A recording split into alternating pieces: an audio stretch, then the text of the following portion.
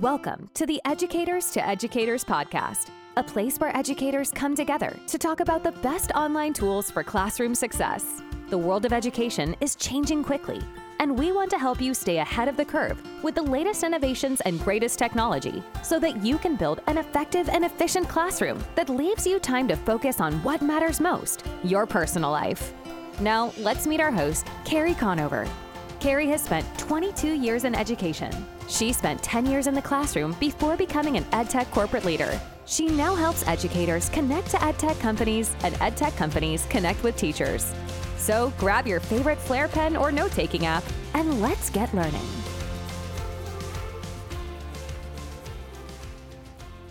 Hello, friends, and welcome back to the Educators to Educators podcast. How are you all doing? We have reached October. This is the time of year where I really feel like teachers are settling in, your classrooms are in a rhythm, and you know what you've got for the year, hopefully. Hopefully there's not been too much change in your student rosters, your class schedules, or what is going on in your school environment. But October was always that time of year where I could just take a deep breath. I also remember this time of year being when the excitement of back to school has kind of calmed down. And sometimes there are behaviors that come out of your students that maybe become more repeated behaviors, or there's students that are fatigued from trying to follow all the rules, and all of a sudden they're starting to maybe make choices that aren't the best choices. And so it's really got me thinking about behavior in the classroom. And sometimes in this time of year or leading into winter, we need to find things that will grab our students' attention or remind them, okay, these are the appropriate school behaviors. And guess who that falls on? Teachers. And obviously, this podcast is all about using technology in your classroom and how you can use tips and tools to make your life easier. And a few months ago, I had the pleasure of meeting Connor McQueen, who is my guest today. He has been a teacher for 7 years, teaching 3rd through 6th grade, which I love guests that come on here that have, they're right in the middle there in that sweet spot, because I think that our guests talk about tools they use, and you can use those up through middle school, through elementary, and even into high school. So Connor is obsessed with ed tech and has used many tools in his classroom to help manage behaviors and use positive reinforcement to get his classroom to run smoothly. So Connor, thank you for being here on the E2E podcast. Thanks so much for having me, Carrie. I appreciate it. And Connor has been active in the E2E community. Connor, do you want to share just a little bit about yourself and who you are? Yeah, absolutely. Like you said, I've been teaching for 7 years, 3rd through 6th grade. Before that, I was actually an at-home tutor for a couple of 2nd grade boys. So I've kind of been in the education realm for 9+ years at this point. And yeah, in my personal life, I love playing music. I'm actually a published author. I'm going to have a book coming out in December. So I got a lot of stuff going on. Awesome. I love it. And did you know, Connor, that my undergrad degree is in music? Oh, well, that's cool. I did not know that. Yeah, I have quite an interesting, winding path to how I got here, but we'll have to have that music discussion at another time. But Connor, why are you so passionate about, we're going to talk about 4 different tools, tech tools that you can use in your classroom. And can you just tell us why you are passionate about this topic and how it became something that you know so much about? Yeah, I mean, I've noticed that ever since I started teaching, that was behavior management was pretty much my main focus. I noticed that it was really something that is needed, and honestly, something that isn't, at least from my perspective, wasn't taught as much. Something I kind of had to learn on the fly, and so it just became kind of the thing I was most focused on. And in today's day and age, with all the technology and all the apps that we have access to, it just makes it so much easier on us as teachers to be able to do it. So to combine the focus and the passion for that behavior management and the ed tech, it's like a perfect match.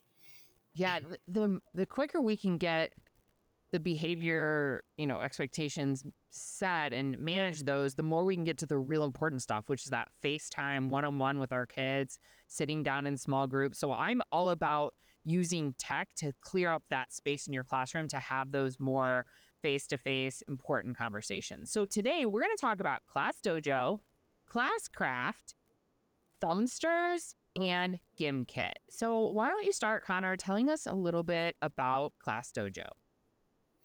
Absolutely. Class Dojo in my newest school that I'm at now, I'm actually a mentor for my school, so I've learned a little bit more recently. This is one Class Dojo is something, if teachers are listening, we probably all know about it to some extent. I've just noticed that some districts use it a little bit more than others. So at its core, it's really just like a parent communication app. It's very easy. It's like you can text the parents, like as long as they sign up for your Class Dojo, they can access it. They can put it on their phone, and it's just as simple as a text. You can get your notifications on your, laptop or whatever, and on your phone. Super easy. It almost takes away the necessity of having to call or email parents. So I feel like it's so much easier. But beyond that, it is a behavior management system.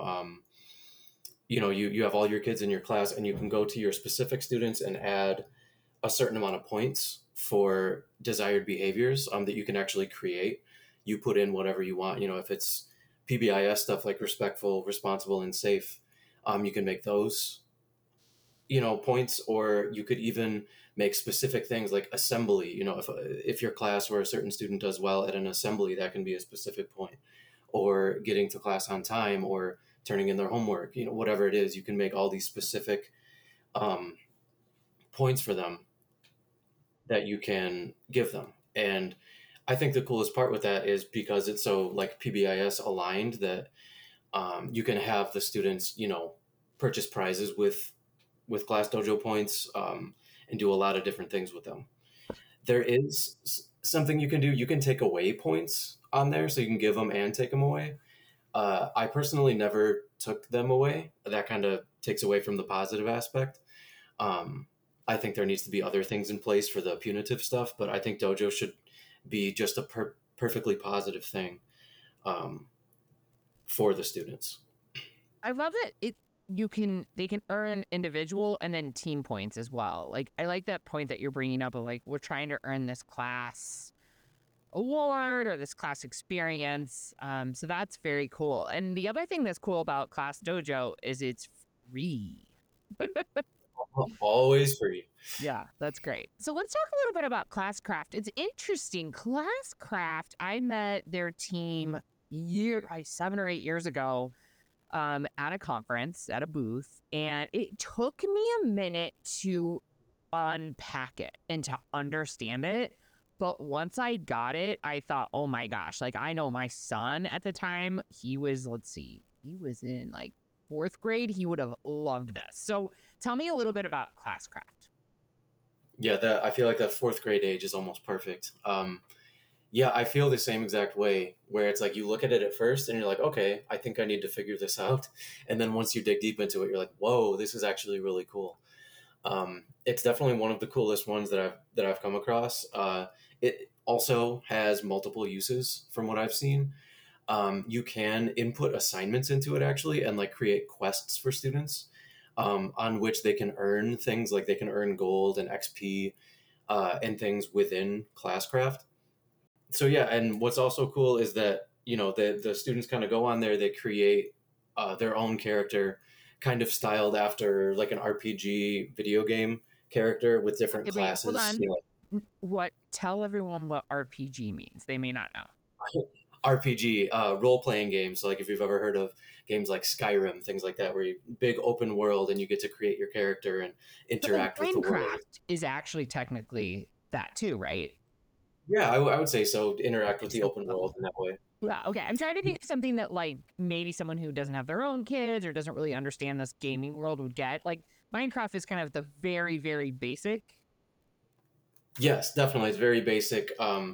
Whereas Classcraft kind of brings in that extra aspect of like that character creation, where you get to dress them and make them look a certain way. So they kind of have some ownership over it. And then once they have that character, they're able to, so they have like HP, so they have health, they have AP, which is action points, and then like gold and things that they can buy different outfits and pets and things in the game. But the cool part is that you can actually, as the teacher, put them on teams within the classroom. And so let's say, you're on a team, one of the students is on a team with somebody, and that person comes into class late.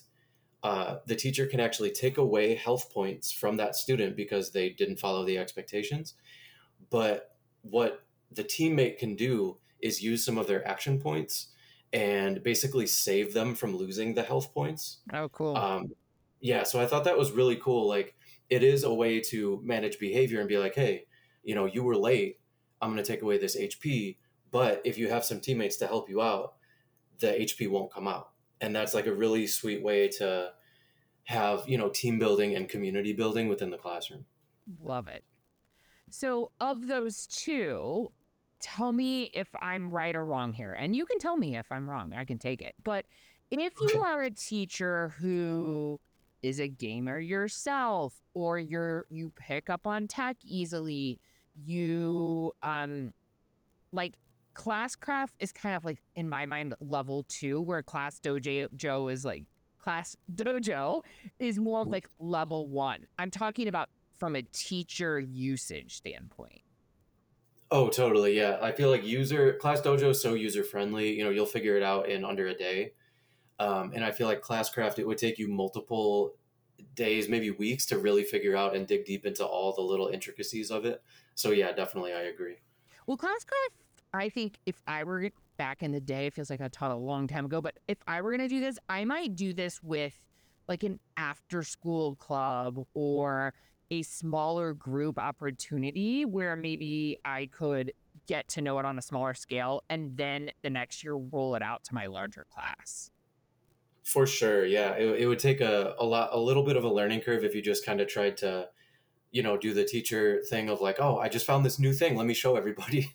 Yeah. But it might benefit from that kind of small group first. And I mean, listen, a lot of times in my experience, some of the kids that were the hardest to pull in were the kids that went home and were gaming for 4 or 5 hours a night. And then they had to come and listen to me all day. Like, I can't compare to this, right? But this is a way, like, I think you could really merge those two worlds together and get some kids that maybe don't necessarily want to be at school and at home playing video games. You might be able to pull them in and get them engaged. Yeah, I think so. With especially those gamers, they would love it. Yeah. Okay, let's talk about Thumbsters, which is I don't know anything about Thumbsters, so you are the expert here. Okay, yeah. This one's actually really simple. In the blog post, we actually say suggested for maybe like K through 2, something like primary grades, because it's very, very simple. It's actually billed as a family or parental app, but it's essentially, you got a thumbs up and you got a thumbs down, and you can set certain behavior expectations. I would say more specific things, like stays in his or her seat, turns in his or her homework on time, things like that, and just giving thumbs up and thumbs down, and it kind of keeps track of where the student is on the track of thumbs up / thumbs down. And so it's like a visual representation of green thumbs up and then red thumbs down, and you can see along a scale kind of where the student is at any given time. Love it. And that one is also free, correct? Yes, super free. And let's back up. Classcraft is free until you go into a premium mode. So if you want to learn more about that pricing, but you can get started for free on Classcraft as well. Yeah. And let's talk about GimKit, your final suggestion. We have talked about this before at E2E, but I want to hear all about your perspective of GimKit and what it is. GimKit is really cool. It isn't specifically a behavior app, but I found out through using it that it kind of hits on like some SEL, social emotional learning bits if you are engaged with it as the teacher. So it's essentially like Kahoot made gamified. So they're playing a game, while they answer the questions. And so they're playing together, it's all one thing where they're all on their devices playing together. And my experience with it, I haven't gone super deep into it. I've played essentially one mode inside of it, it's called Trust No One. And it's essentially the game Among Us. So at this point, that game's a little, it's not old, but the kids aren't as obsessed with it as they were maybe, I don't know, 2 years ago. But they would still love it. So you go in there, it's just Among Us. There's one imposter, they have to find the imposter. They can investigate each other. They can call a meeting. So this is where I felt it got really interesting. So as they're answering questions, they're getting points and they're getting this ability to investigate the other players. And sometimes it comes up as, somebody's a little suspicious. And so they'll be able to call a class meeting. So the whole, if you have it on the smart board or anything, like the leaderboard is up there, the kid can kind of stop everything and it goes up on the screen like meeting called. And again, as long as you have rules for it as the teacher, the kids will, say, I'm going to call this person out. I believe they're the imposter.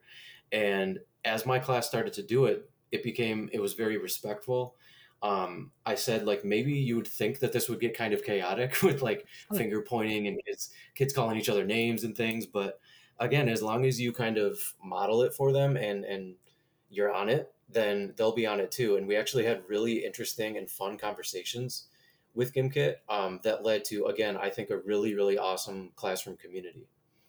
I love it. I think classroom community is the best way to end this podcast, in that when I think about technology, and I always tell people I had one of the first one-to-one iPad carts in the nation in my classroom. Like the iPad 1, it didn't even have a camera. But when I think back to learning how to use that, and then we would go back to Apple and tell them how we integrated it, one of the concerns was, is this technology going to pull kids apart and isolate them? And actually, what I love about all the apps and tools you shared out today is it is actually about creating community, working as a team, encouraging that positive classroom environment. So thank you for sharing that out. I want to stress that tech doesn't always have to divide people. It can bring them together. It sure can. Exactly, Carrie. Well, Connor, I want you back on the podcast. I think we need to do another episode, another part 2. But thank you so much for being with me on this chilly October night. And we're going to have your voice back here on the podcast again. Beautiful. I love it. I'd love to do part 2. All right. We'll talk to you soon. Again, Connor, everyone else, make sure you go over to educators2educators.com. Check out, we have so many great new blogs and podcasts. Go check that out. And until next time, my friends, keep on teaching on.